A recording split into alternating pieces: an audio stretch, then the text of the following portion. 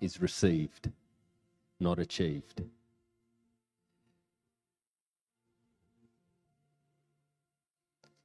And every other religion or way of man that says you've got to achieve your way to God, but your blood says otherwise.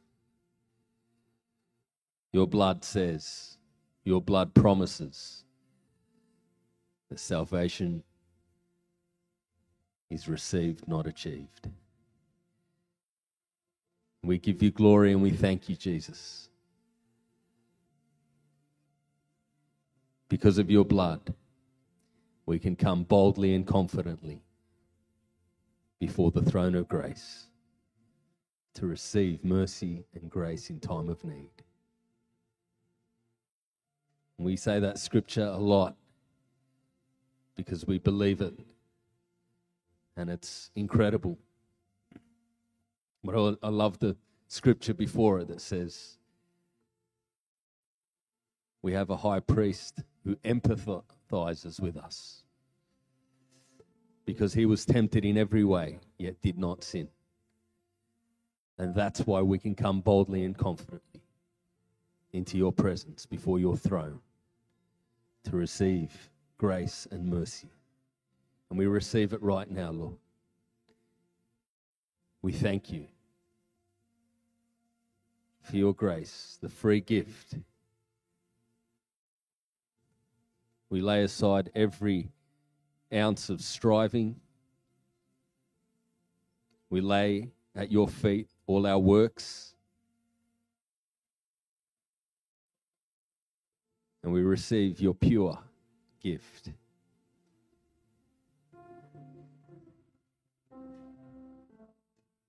Your free gift. We thank you that it was love, not nails, that kept Jesus on that cross. We give you glory. We worship you, Jesus. We welcome you, Holy Spirit. We thank you, Father God. We love you. And we give you tonight. Hallelujah. Amen. Amen. Yeah, let's give Jesus a hand. Amen. Awesome. Welcome, everyone. My name's Dorian, if I haven't met you. And very warm welcome to anyone joining us for the first or the second time. It's great to have you with us. And who enjoyed the weather today? It's beautiful out there. Yeah, you all look a bit burnt. It's good. Just a couple of announcements. We're on Wednesday night, 7:30 downstairs in the room, so please join us. Pastor Rabs will be bringing a Bible study. And there is another church service running after this service downstairs. So as we finish, they're still going. So just be mindful of that. Try not to speak too loudly outside the room downstairs. And kids have already left us, but it's for kids age 4 and up. And if you do want to visit your children, don't go visiting children that aren't yours. But if you want to visit your children, do so by the door outside. Try not to use this door because it'll just distract them and us. And as soon as the service is over, just go and collect them so that we can relieve the team in there. But who's excited to hear from Pastor Tony tonight? Who loves Pastor Tony? Who loves what he brings? Who loves his jokes? All right, let's give it up for Pastor Tony tonight.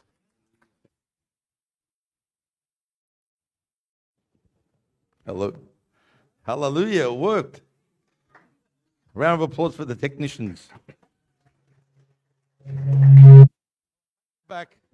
Take it back. Just like Telstra. Once you feel like you've got through, they drop a bomb on you. Praise God. No, let's get a round of applause for everyone that serves. Amen. Chris, the team that set up the worship, guys that, there's a lot of things going on behind the scenes, and we honor you guys, every single one of you that help.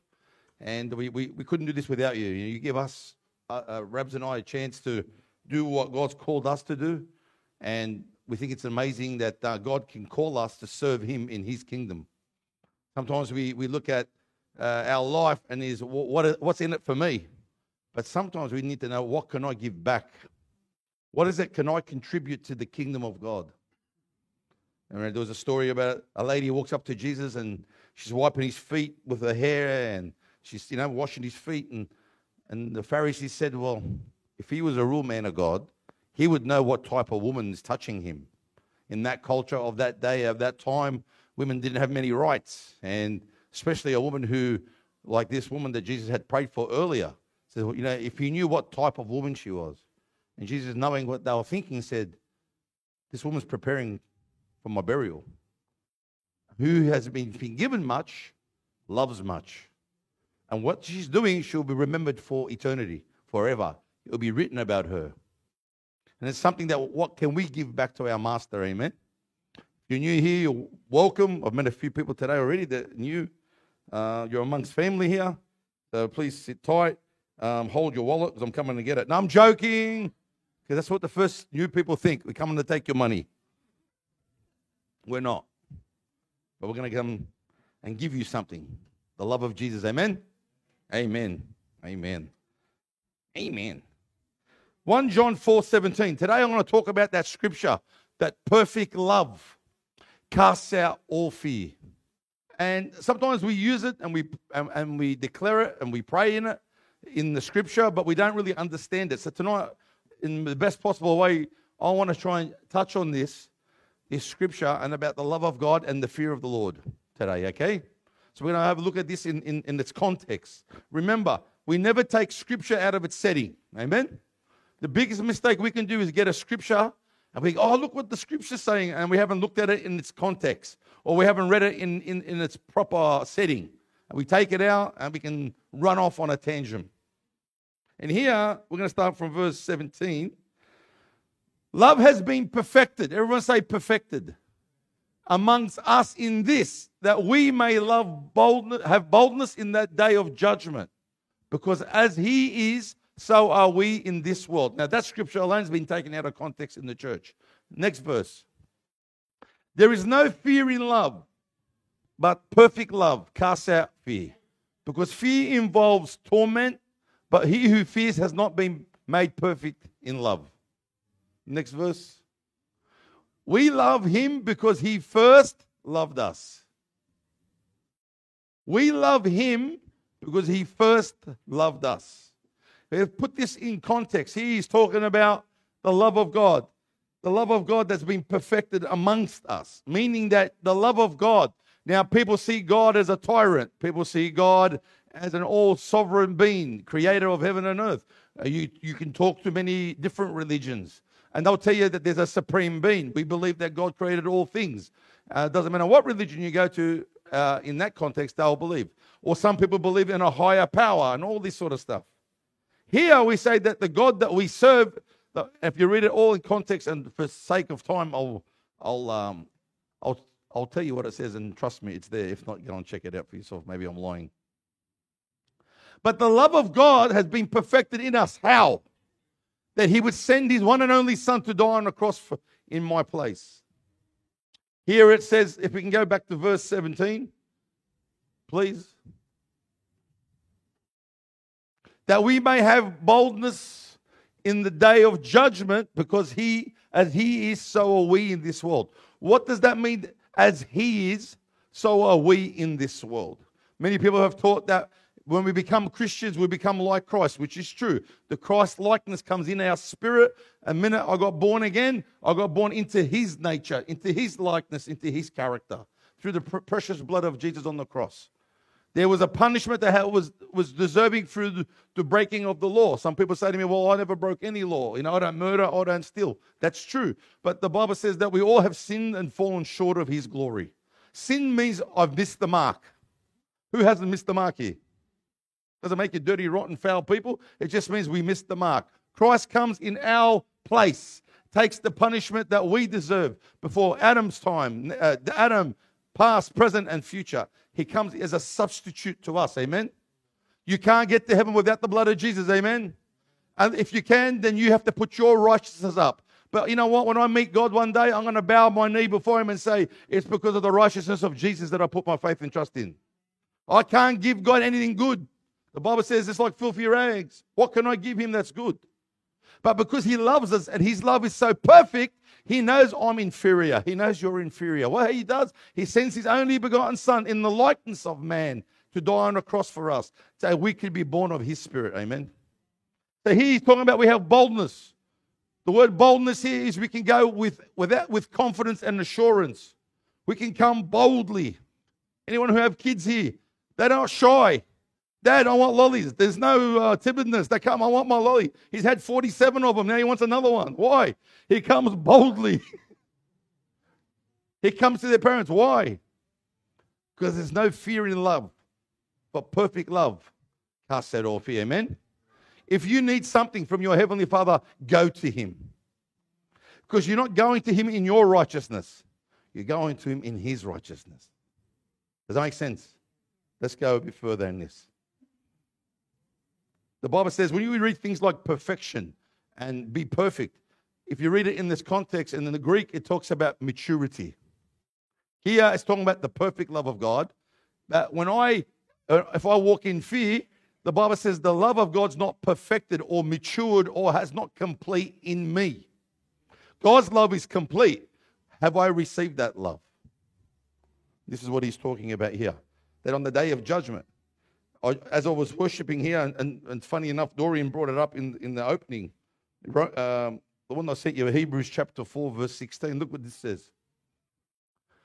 Let us therefore come boldly, here he goes again, to the throne of grace, that we may obtain mercy and find grace to help in a time of need. That word again, boldness, some translators say with confidence. You won't walk up to someone if you have no confidence and assurance that this guy's going to receive you.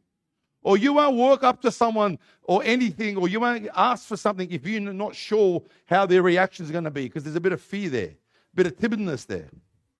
How do I come up to our almighty God and say, Lord, you know what, I need something. But then my fear, not understanding who he is, will stop me from coming boldly. Here it says, walk boldly to the throne of grace to obtain mercy and find grace in the time of need. In the Old Testament, if you understand the Jewish concept in the Old Testament, they used to kill a lamb. And only the high priest could take the sacrificial lamb, the blood, and go into that holy place where the Ark of the Covenant was. In other words, that's where God's presence was, behind the veil. And behind the veil, and that was in the place called the Holy of Holies. But outside the Holy of Holies, there was a place called the Holy Place, or the Inner Court. And then outside that was the Outer Court. And there was only certain steps you could take to get to God. But they had a high priest. Dorian said it in the opening. We have a high priest, Jesus. They had a high priest that was the only one that were able to go into that holy place on behalf of you. Why? To obtain mercy. But now that we are saved by the blood of Jesus, amen, we can come boldly by yourself. You don't need anybody. You can go straight to your Father in heaven to obtain mercy in the time of need because of the sprinkling of the blood of Jesus. Amen? Hallelujah. So tonight, talk about different types of fear so I can establish what I'm trying to say here, because tonight I want you to walk out free, amen? Walk out free. Because the biggest problem we have today is people living in fear. And we're going to share a few examples here. The first type of fear I want to talk about quickly is the spirit of fear. In 2 Timothy chapter 1, verse 7, it says, for God did not give us a spirit of fear, but the power, love, and a sound mind. What did we just read earlier? Fear has to do with torment. Another translation says fear has to do with punishment. And then that means when I walk in fear and I'm not perfected in his love, guess what? It's like I'm walking in punishment or I'm walking in torment, and the love of God's not perfected here. Here he says, but fear does not come from God. But hang on a second, Tony. The next fear I'm going to talk about is fear of the Lord. I'm confused. Is God schizophrenic? 1 minute he says, God never gave me a spirit of fear. But the next thing he says, but fear the Lord is the beginning of wisdom. So what is he talking about here? The other fear I want to talk about is internal fear. Spirit of fear is external, which has just gone through 2 years of media putting fear in people. Nothing but the frequency of fear. Here you have an internal fear, the next fear, which comes from traumas, experiences, upbringing, bad news. You could grow up in a family dysfunctional, and many times we minister to people, and sometimes the underlying issue is that the dad might have walked out and they hate men for the rest of their life. They don't understand why they can't keep relationships. Or sometimes someone hurt them in authority, so now they can't submit to any authority, whether it's a school teacher, a boss, or sometimes you've been abused in some way. There's certain traumas. Or maybe as a kid, you had a death in the family, and that death in the family caused that, you hear things like, well, sweetheart, Dad the Lord took your mum because he needed another angel in heaven. It's probably the dumbest thing you could say to a kid when they just lost their mother. Because now they've got a perception that God took my mum, but what about me? And I know it's trying to be cute and nice, but these little things can affect someone. So we have the spirit of fear, which is external. We have the internal fears, which is internal traumas, experiences, and the fear of the Lord. But there's one fear that I reckon is the biggest problem we have in the church and outside the church today, which is this one. FOMO. Now this is deep. This is in the Hebrew and the Greek. I studied it. I checked it out. I couldn't find a thing, so I'm lying. What does FOMO mean? Fear of missing out. The first person to have FOMO was Eve in the garden. Fear of missing out. That she was like God. She was in the image of God. And the enemy comes and says, but what can you do? What can't you do? Because we can do anything we want, but not touch that tree. Why not? Because we'll die. No, you won't. You won't die. You know what? God doesn't want you to eat from that tree. You know why? Because God's bad and he doesn't want you to be like him. And God says, don't touch that tree, because if you eat from that tree, you'll be exactly like him. Knowing good from evil, right from wrong.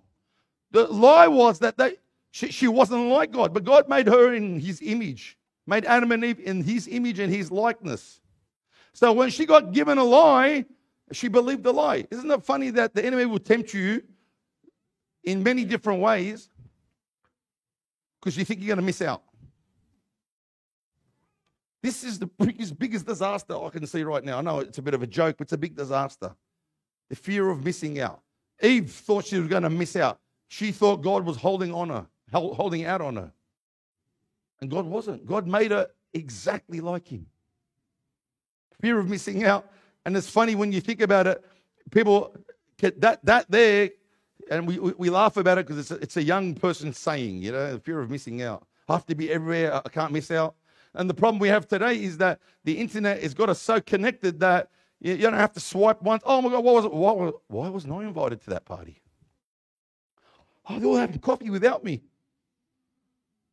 And we build all these because we are so connected. The internet's done some great things, but it's destroyed some things as well.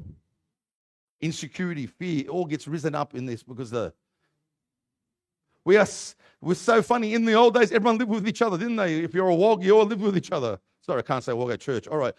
If you're fresh off the boat, you can't say that either. Sorry, everyone gets offended. If you're an immigrant, illegal, no, you can't say that either. All right, so if you're not an Aussie and you come to Australia, all right, DJ, relax. I'm joking. We all lived on top of each other. You go to Lebanon, and if I'm from Lebanon, my parents are from Lebanon. Everyone lives in one house. There's 47,000 people living in one room and all that. But then we come to Australia. Oh, I want my independence. So we want our independence. So now we don't live by ourselves. No, as soon as I get married, I'll live by myself. That's awesome. But now we want our own privacy, but we post everything we do. We want our own privacy, but we want everyone to know what we're doing. Because of the fear of missing out. Both ways. Do you still love me? The fear of the Lord is the awe and reverence of an almighty God. Yes, he approaches us as a loving, I'm a son, he is my father. And there's times I sit there and I pray with him, and it's just that. A loving father talking to his son. And there's times where I get on my face because there's an almighty God ready to move. You don't know what's going to happen. Why? He's the creator of all things. Yet he chose to not call me by name, to call you by name, if you know him. You see, the love of God perfected in you has to be, and you have to understand this. Fear is the ultimate control of everything. Fear is a faith. Faith, it's not up there, but faith, the Bible says, is the substance of things hoped for and the evidence of things not seen. In other words, I have a faith that God will do what he says he's going to do, and I believe in that. Fear is the substance of things not hoped for that is going to happen. In other words, fear is maybe I'm going to get sick and die, or maybe the doctor gave me a bad report, or maybe my finances are busted, or maybe, and guess what? We have a fear, which is a type of faith, and guess what? It hasn't happened yet, but we believe it will happen. It's faith, another type of faith. So if the enemy can get you out of peace and harmony and get you into fear, then you start speaking fear, you start sowing to fear, you receive what you believe. People wonder why they have no peace. You know, there was a story, I'll tell this story later. But sometimes that FOMO can camouflage. People say to me, well, I fear God, but I'm scared of man. Or, spirit of fear comes upon me. And I understand that. Sometimes the spirit of fear can come from witchcraft. People dabbling in witchcraft or dabbling from the other side. I'll tell you a story about Elijah. Everyone who knows who Elijah was. Elijah was a prophet of God in the Old Testament. King Ahab was a Jewish king. But Ahab married a woman called Jezebel. Jezebel turned the whole kingdom upside down. They went from not worshiping idols to worshiping idols. Not just worshiping God Almighty, they're worshiping everything. She was sacrificing children to the Baal god and to Moloch and all these things. And one day God had enough. He said, Elijah, go and sort this out. They had tempted God. So now she's introduced all this paganism and idolatry and all this rubbish into the kingdom of God. He was a Jewish king. And now Elijah is in a battle now. They're on top of a mountain called Mount Carmel. And they're having a fight. There's Elijah and there's 850 demonic priests from her temple. And they have a battle. And the battle was, you call on your God, and I'll call on my God. And they did. They did their ceremonies. Nothing happened. They cut themselves. Nothing happened. They rolled over on the dirt. Nothing happened. When Elijah calls down fire from heaven, God came down with fire and consumed the sacrifice and killed every single one of those demonic priests. Did Elijah win? Did God show up? Guess what happens? Elijah now, he fights on behalf of the Lord. Now Jezebel hears about this and she says, tell that prophet by this time tomorrow what he did to my prophets, I'm going to do to him. And Elijah runs for his life. What happened? You just had a fight with 800 demon priests and you won. And one woman can make you run for your life.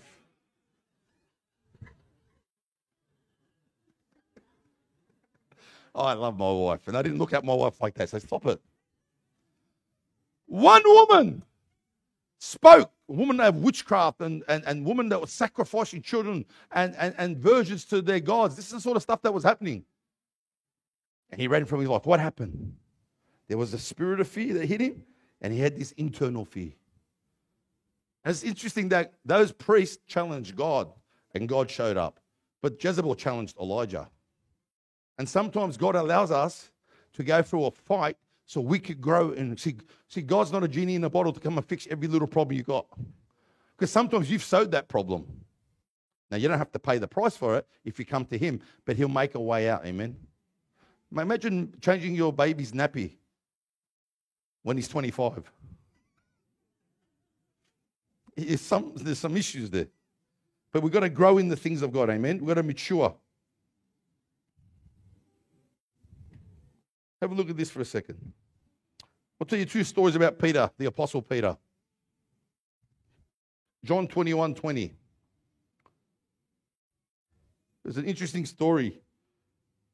I reckon he had FOMO. And it says here that Peter turning around and saw the disciples whom Jesus loved. Now, isn't it funny that the disciple that Jesus loved, who was the disciple that Jesus loved? And he's writing the book here. He said, you reckon he has some self-esteem issues? I don't think so. But this is past tense. He's writing this book because he understood the love of God for himself. And sometimes we might look at that as arrogance. But I look at that, I know how much God loves me. If you don't understand it, that's your problem. But I stand in the power of the might of Jesus because he loves me. He sent his son to die for me. We need to come to a place where we understand that God is for me and not against me. Amen? Peter then turning around saw the disciple whom Jesus loved following, and who also had leaned on his breast at the Last Supper and said, Lord, who is the one that betrays you? So he's telling the story that when Jesus was doing the Last Supper, he had his head on Jesus' chest, and he asked him, who's going to betray you, Lord? Remember, he said, one of you is going to betray me. And Peter, seeing him, said to Jesus, but Lord, what about him? Next verse. Jesus said to him, if I will that he remain till I come, what is that to you? You follow me. And it's interesting, Peter was a lot older. If you look at it through historically, in the next couple of weeks, I'm going to share the Last Supper, and we're going to set the Last Supper table on how they actually sat according to history, and where Jesus sat, where Judas sat. We're going to do it, and we're going to talk about it. You're going to understand a better picture of what's going on in Scripture. Here, Peter was a lot older than John. We know that when Mary went to the tomb and found Jesus risen, she ran back and told them, and they didn't believe her because she was a woman, and then they ran back. Just telling you how they think in those days. Don't be upset. Look, all the Jezebels are looking at me now. I'm joking. So Peter runs to go see the tomb, and guess what? The Bible says that John overtakes him. Why would they say that? Hold on, Peter's older. Yeah. So he was a lot older than John. He says, what about him? In other words, Peter's looking at John and he's saying, what about him? He goes, what's it to you? What do I do with him? Even if he wants to remain till I return. Then the rumor went around saying, John's never going to die till Jesus returns. And that's not what he said. He just said, what's it to you? In other words, FOMO hit Peter. He says, you, Peter, follow me. Because before this, he tells Peter, feed my sheep. Look after, so he's feed my lambs. Look after my sheep. Feed my sheep. And he got offended. He said it to me 3 times. It's interesting that Peter was the early church leader. He was a pillar of the early church. He was the evangelist. He was the apostle in those days. God needed him to understand something, to lead these guys. Because he says here, next verse, then this saying went out among the brethren that this disciple would not die. Yet Jesus did not say that to him that he would not die. But if I will that he remain till you come, what is it to you? Let's go to another story about Peter. Peter here was more interested about Peter was a tough guy, cursing guy. Like I said last week, Peter wasn't trying to chop the guy's ear off in the garden. He was trying to chop his head off. Peter was your man's man, if you want to say. But isn't it interesting now, if you go to Luke chapter 22, verse 31. Same person, Peter. I want to show you something. That story we just read is towards the end of Jesus' ministry. They're walking on the beach. Jesus appears to them. Here, Peter, Jesus is talking to Peter, and look what he says. And the Lord said, Simon, Simon, indeed Satan has come. Now, Simon is Peter, Simon Peter. His name was actually Simon. Jesus changed it to Peter. Simon, Simon, indeed Satan has asked for you, that he may sift you as wheat. But I have prayed for you that your faith should not fail, and when you have returned to me, strengthen your brethren. Now, if you talk to people in this modern day church and you say to someone, look, man, devil's coming after you, don't say that. Don't speak that over my life. I rebuke that. But hang on, why didn't Peter say that to Jesus? See, sometimes we can take it out of context. Jesus here is telling Peter, listen, devil's coming after you. And he's going to sift you. You know what sift means? They get the wheat and they sift it till they get all the good stuff and all the weeds come for the bottom. He's coming after you. Hello, people. Flash news alert. Devil's coming after you. But Jesus didn't say, I rebuked him. Jesus didn't say, I beat him at the cross, because he did. He didn't say that I've taken his power, because he did. He just said, I've prayed that your faith doesn't fail you. And he knew he was going to fall, because the next thing he says to him, I'll go anywhere with you. I'll get a job with you. He goes, no, you won't. You'll deny me 3 times, Peter. But here, he's already given him the restoration. He says, but when you return, come and strengthen your brothers. 2 deep types of fear. Fear of missing out. Fear of what are you doing with him. Fear of jealousy. Fear of envy. Fear, all those little fears. And here, the devil's coming after me. But God understands what he's placed inside you, amen? The devil can only touch what you give him. I don't walk in fear. I walk in faith. Well, what's faith? Faith in that Christ has won the victory, amen? That I am not any perfect love has cast out all fear. What does it mean? Perfect love has cast out all fear. A little child comes running. Come. Doesn't know me, he won't come. But if I know the child, he'll come. Why? I've showed him love. And that love takes away any fear for him. Now, that kid could be running to me. That kid does not know statistically 1 out of every 4 get abused, or 3 out of every guys aren't who they say they are, and 2 out of every guys are alcoholics. Doesn't know any statistics. He just knows that I've showed him love, and that perfect love allows him to run to me. God showed his perfect love for us. We can come boldly to him with confidence and assurance. Why? Because of what Jesus did on the cross. In John chapter 1, John 4, it says, test every spirit, for not all spirits are from God. And that's a very dangerous one. Because when you start getting spiritual, especially in the church, we think everything that's spiritual is of God. Yet nothing that comes out of here, this Bible, my blueprint, my architectural drawing, my manual is the Bible. If it's not in there, I don't believe it. You can't go outside the scripture. He says many have gone ahead, many false prophets. Paul says, what gospel are you preaching? What Jesus are you preaching? And what spirit have you received? It's very important. The Bible says the spirits that test all spirits. There are many false prophets going out. You know what he says? He says, if they confess Jesus Christ is Lord, they're from me. That's the test. Because you know what? God's love is so beautiful. We sometimes, and I often say this, that the love of God, how can I say this? There was a time in the church world, that it was all about fire and brimstone. You sin, you're going to hell. And all it was about judgment of God and that. Then we swung the pendulum. Someone had a revelation that just shall live by faith. It's a faith walk. It's not what you do, it's what he's done. And that's true. Then we swung it so far that the love of God is so much love, he can't send anyone to hell. Or God can never punish anyone. And both are wrong. Because the middle ground is here. It's because the love of God and the judgment of God that put Jesus on the cross. Are you hearing that? It's the love of God and our guilty verdict that put Christ on the cross, that we didn't have to pay the sin. He did it on our behalf. Does that make sense? Why? Why? Did Jesus come to start another religion? He had one. The Jews had the 10 Commandments, and how many laws was there outside the 900? 600 odd laws to keep. We see 10 Commandments, but they had ceremonial laws, how to dress, how to wash, how to clean, how to iron, how to whatever. Law after law after law after law. So if Jesus, or if the Father wanted another religion, he had one. He didn't want another religion, he wanted a family. See, everything in the law of Moses, everything in the Jewish law, everything in the Old Testament was to point to Jesus. Because none of us can keep that law, amen? Newsflash, we've all sinned and fallen short of the glory of God. But by his grace, Jesus steps out as a man and lives like a man and is tempted in every way.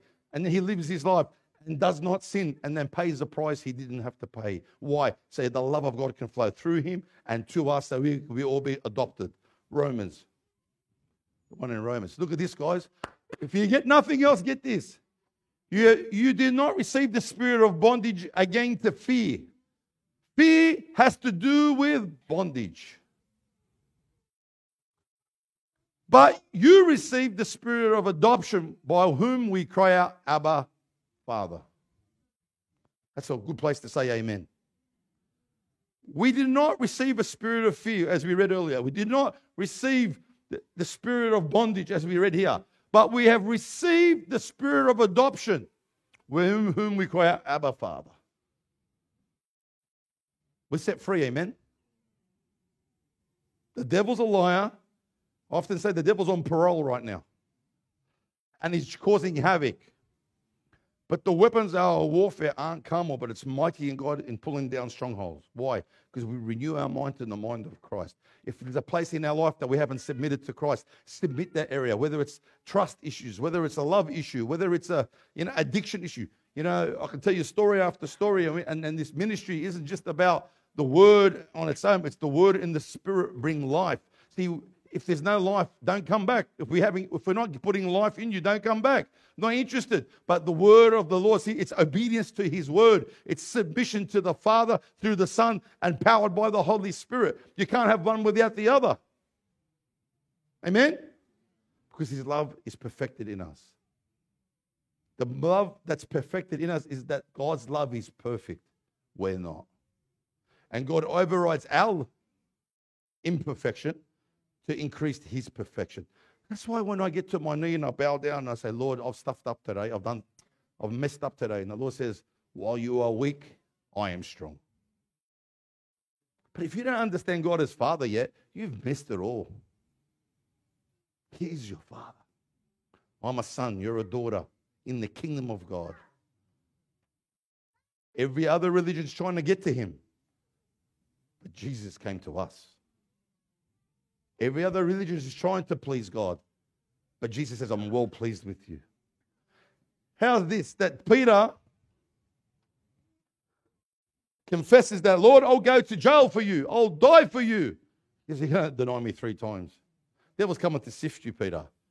But in every rebuke he got, he put his foot in it every time. Every time he put his foot in it, God still made a way for him to come back.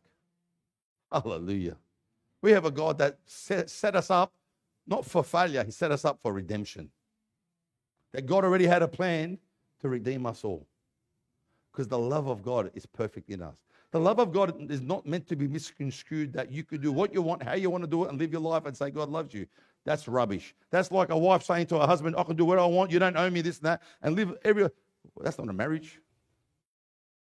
Children telling them, no. The love of God sustains me. It puts me solid in his love because I'm rooted and grounded in the love of God.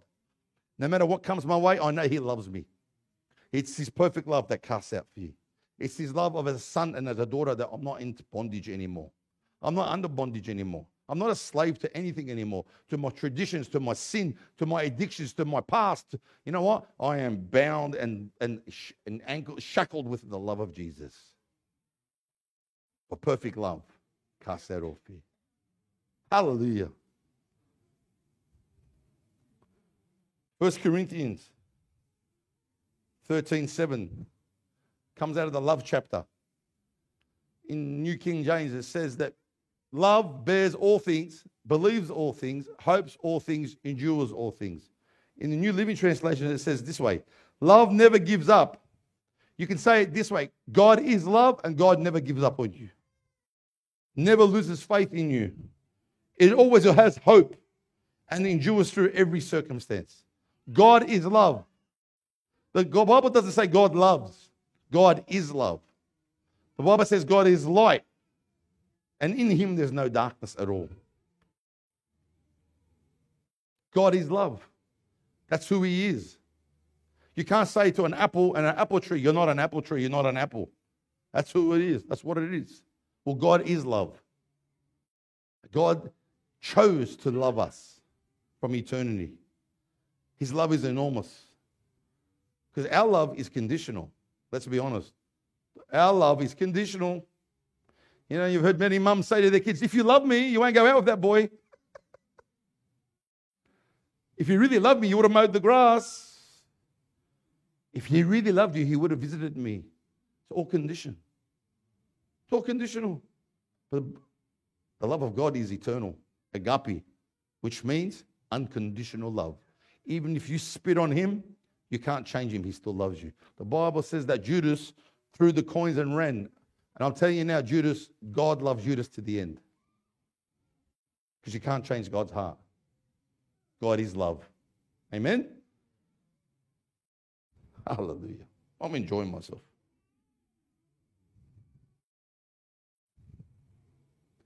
Let's go back for a second. The spirit of fear didn't come from God.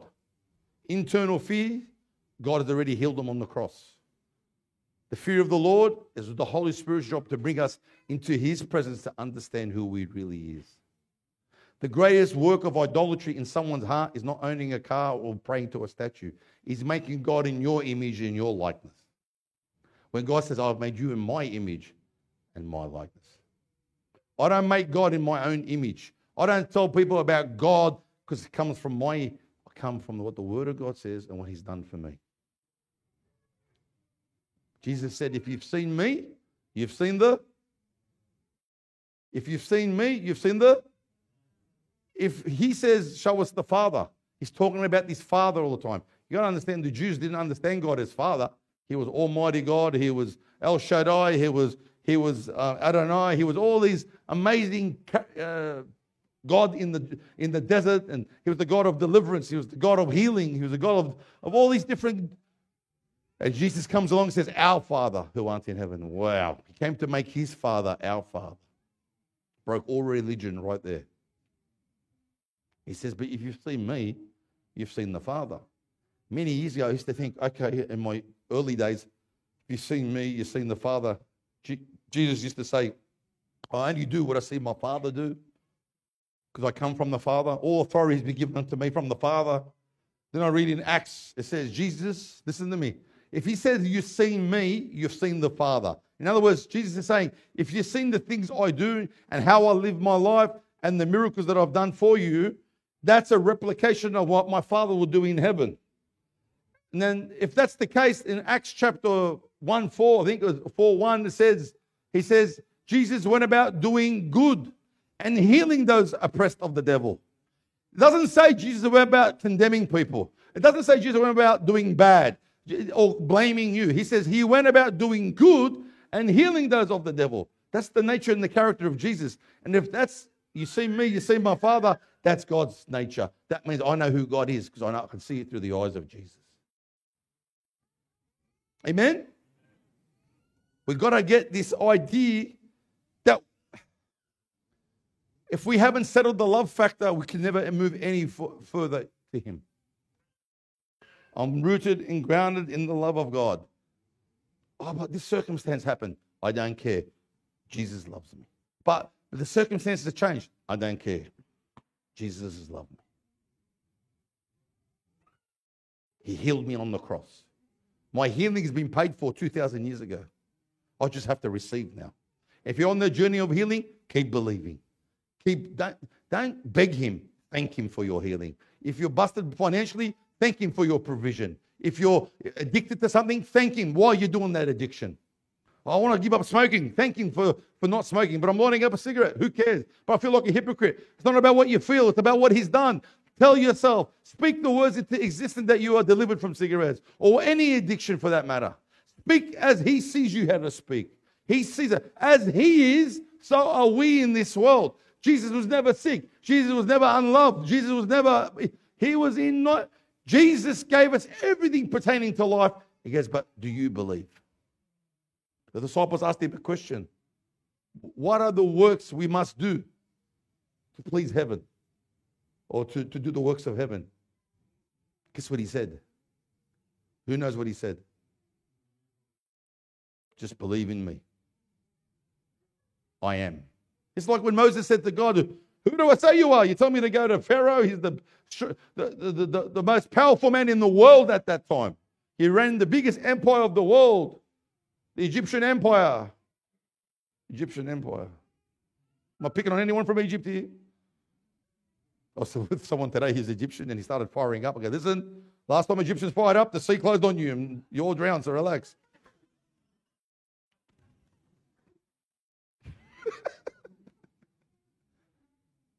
The strongest, the most powerful. I lost what I was thinking and saying now, anyway. And he goes, you want me to go there? All right, who do I say you are? I'm talking to a burning bush that's not burning. It's on fire but doesn't burn. He says, I am who I am. That helps. I am who I am. What are you saying? I am. I don't need to tell you where I'm from because I have no beginning and no end. I am. I exist. And the great I am lives in you. Oh, hallelujah. The great I am who answers to no one gives us his spirit, adopts us into the family. makes us children of God. And he goes, I know you're frail. I know you're humans. Yeah.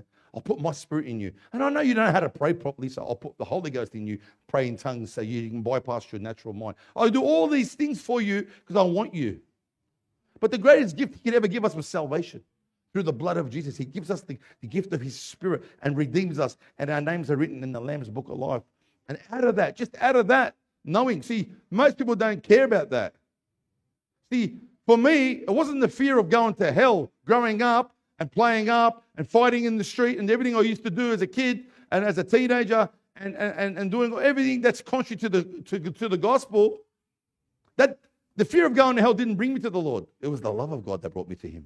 And when I realized his love for me, I looked back and went, wow, I was going to hell. I'm not saying that doesn't get you into the kingdom. I'm not saying that you have a revelation of hell. But what I'm saying is it's his love that brings me and sustains me. Because when I understood how good he was, I realized how terrible I was. I understood where he's taken me, and I realized, look where I was going.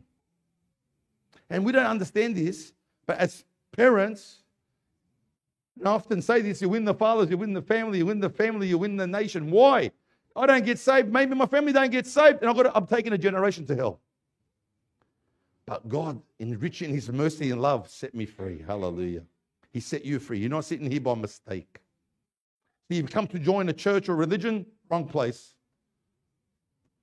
We're part of a family, and God's just bringing his lost children home. Hallelujah. He wants to bring his children home. I'll close with this. Hallelujah. FOMO can keep you out of fellowship. What do you mean? I went to fellowship. Yeah, but when I first got saved, I went to every Bible study I could find. I was so excited. I just wanted to learn. Till God said to me one day, but you're going to see everybody else about me, but you're not sitting with me. And that's a place. We all do it. But FOMO, the fear of missing out, fear of what someone else has, fear of, you know what? The biggest one is someone gets healed and someone doesn't, and the one that doesn't get healed says, God doesn't love me. And that's a lie from the pit of hell. I've been in a room where someone gets out of a wheelchair and one person didn't get healed from a headache. I said, leave it to God. Keep trusting God. He's the healer, not man. He's the healer. Once you put yourself in that place where you think it's all about you, you've just destroyed it. This is his final story. It's about a goose. I heard this story, I loved it. It's about a goose. There's two kids on a farm. And the girl, the sister, was tormenting the little brother. She says, I bet you can't get a rock and hit grandma's goose. He says, I bet you I can. He gets the rock and he throws it from about 50 meters away and he hits the goose. He's like, got it. The problem was the goose died. And now, oh my God, killed grandma's goose. And the sister goes, you killed it, not me. For the rest of the week, the kid's in panic mode. He's in torment mode that we just killed the goose. It's grandma's favorite goose. And they were having dinner one night, and this guy's on edge. This little kid's on edge. And the sister says, can you do the dishes? He goes, it's not my turn, it's your turn. So I'll tell grandma about the goose, or I'll do the dishes. He's doing the dishes. Next day, it's your turn to vacuum. No, it's your turn to vacuum, because I'll tell grandma about the goose. And the kids, I'll tell mama. He starts doing the vacuum. And this went on for a week. Clean the toilets. It's your turn to clean the toilet. No, I'll tell grandma about the goose. So this guy lived in torment and fear for 1 week, thinking that grandma, she finds out he killed the goose, he's in trouble.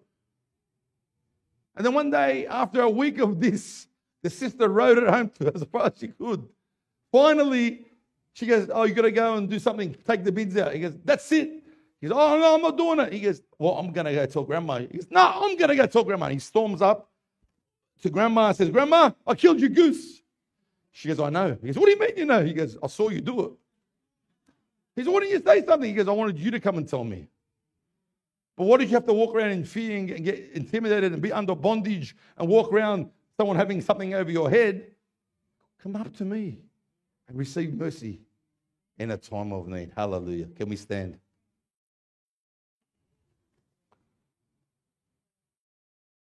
Don't walk around with fear, intimidation. How dumb do we think that we won't come to God to get healing because we think we've sinned? But God saw the sin anyway. He also saw the blood of Jesus on the cross. He also knows you and loves you. And you know what he does? He makes a way when there was no way. Jesus said, I am the way. I am the truth. I am the life. No man can come to the Father except through me. What was he saying then? Was he making it harder? He's saying, no, the only way to the Father is through the blood of Jesus, my death on the cross. And I open up the door so you don't have to walk in fear, bondage, intimidation anymore. You walk by faith. You come to your Father and receive all that he has for you. Don't let someone hang over. This story of that little girl was a type of shadow of the devil having it over your head. Every day you feel like something good's going to happen. The devil says, yeah, but look what happened last week, what you did. Or last time you had a relationship. Or last time you lost your house. Or last time you got sick. And he's a liar from the pit of hell. But you know what? It's time to turn around and say, devil, in the name of Jesus, the blood speaks louder than your accusations. And I am a child of God. My name is written in the Lamb's Book of Life. I don't care what you say about me, because I don't care what you say about me. All I know is what Jesus says about me. And he says I'm fearfully and I'm wonderfully made. I'm his child and I'm adopted into his family. That's your confession. I don't know how to pray. That's what you say. The Bible says resist the devil and he will flee. In other words, don't give him a minute, a second of your time, because he loves you. Religion has made it so hard because they put their fix on it. But the grace of God is unmerited. It's a favor. If I do you a favor, you didn't deserve it. I did it out of the goodness of my heart. Well, God did you the unmerited favor. You don't deserve it, but he gave you freely what he did at the cross. And the benefits of the cross is for you, that he loved you. You might be in a fight in your life now, but God has got you. God wants to strengthen you to overcome. He's the conqueror, and we are more than conquerors. This is for someone tonight. If you could all repeat after me. We have to be out of here a bit early tonight, but I don't want to rush what the Holy Spirit's doing. We're going to pray a prayer. I'm going to say it, you're going to repeat it. We're going to make a public declaration and a profession of what God is, and who he is to us. Amen? See, he who dwells in the secret place of the Most High shall abide under the shadow of the Almighty. I will say of the Lord, he is my refuge and my fortress. My God, in him I will trust, because I have made the Lord, who is my refuge, even the Most High, my dwelling place. No evil shall befall me, nor shall any plague come near me. My dwelling, for he shall give me his angels charge over me, to keep me in all his ways. For you have made me a refuge, a strong tower against my enemies. I long to dwell in your tent forever, and take me in refuge in the shelter of your wings. I lift up my eyes to the hills. Where does my help come? It comes from the Lord, the maker of heaven and earth. The Lord watches over me. The Lord is my shade and my right hand. Father, I thank you for everyone today, that we are dwelling in the shadow of the Most High. A shadow is a representative of you. The Holy Spirit is your shadow upon us, that we are fixed and we are planted in the love of God. For every person here tonight, Father, you would speak to their hearts tonight. It's not a head knowledge, it's a heart knowledge. That you would penetrate through their spirit man. They would know how much the Father loves them tonight. That there is no fearing love, but perfect love is cast out of all fear. We can come boldly to your throne. We can sit at your feet and receive grace in a time of need. Thank you for your mercy tonight. Thank you for your grace tonight. If you don't know Jesus tonight, it's simple. The Bible says whoever believes in his heart that Jesus is Lord and confesses from his mouth that God raised him from the dead shall be saved. That it's from the heart that we believe in and from the mouth that we confess. Today is the day of your salvation. Today is the day of not just being saved and put into heaven, we've written in the Lamb's Book of Life, but the salvation of your soul, of your spirit, of your flesh. I pray that the Holy Ghost would touch people to you tonight. I exalt you. Your name is above every name, Lord. The name of Jesus is above every depression, every sickness, every disease, every plague, every depression, every mindset that's against the knowledge of God. Your name is above every name. We call on the name of Jesus and we give you praise. In Jesus' name we pray. Amen. Amen. Give the Lord a hand clap, eh?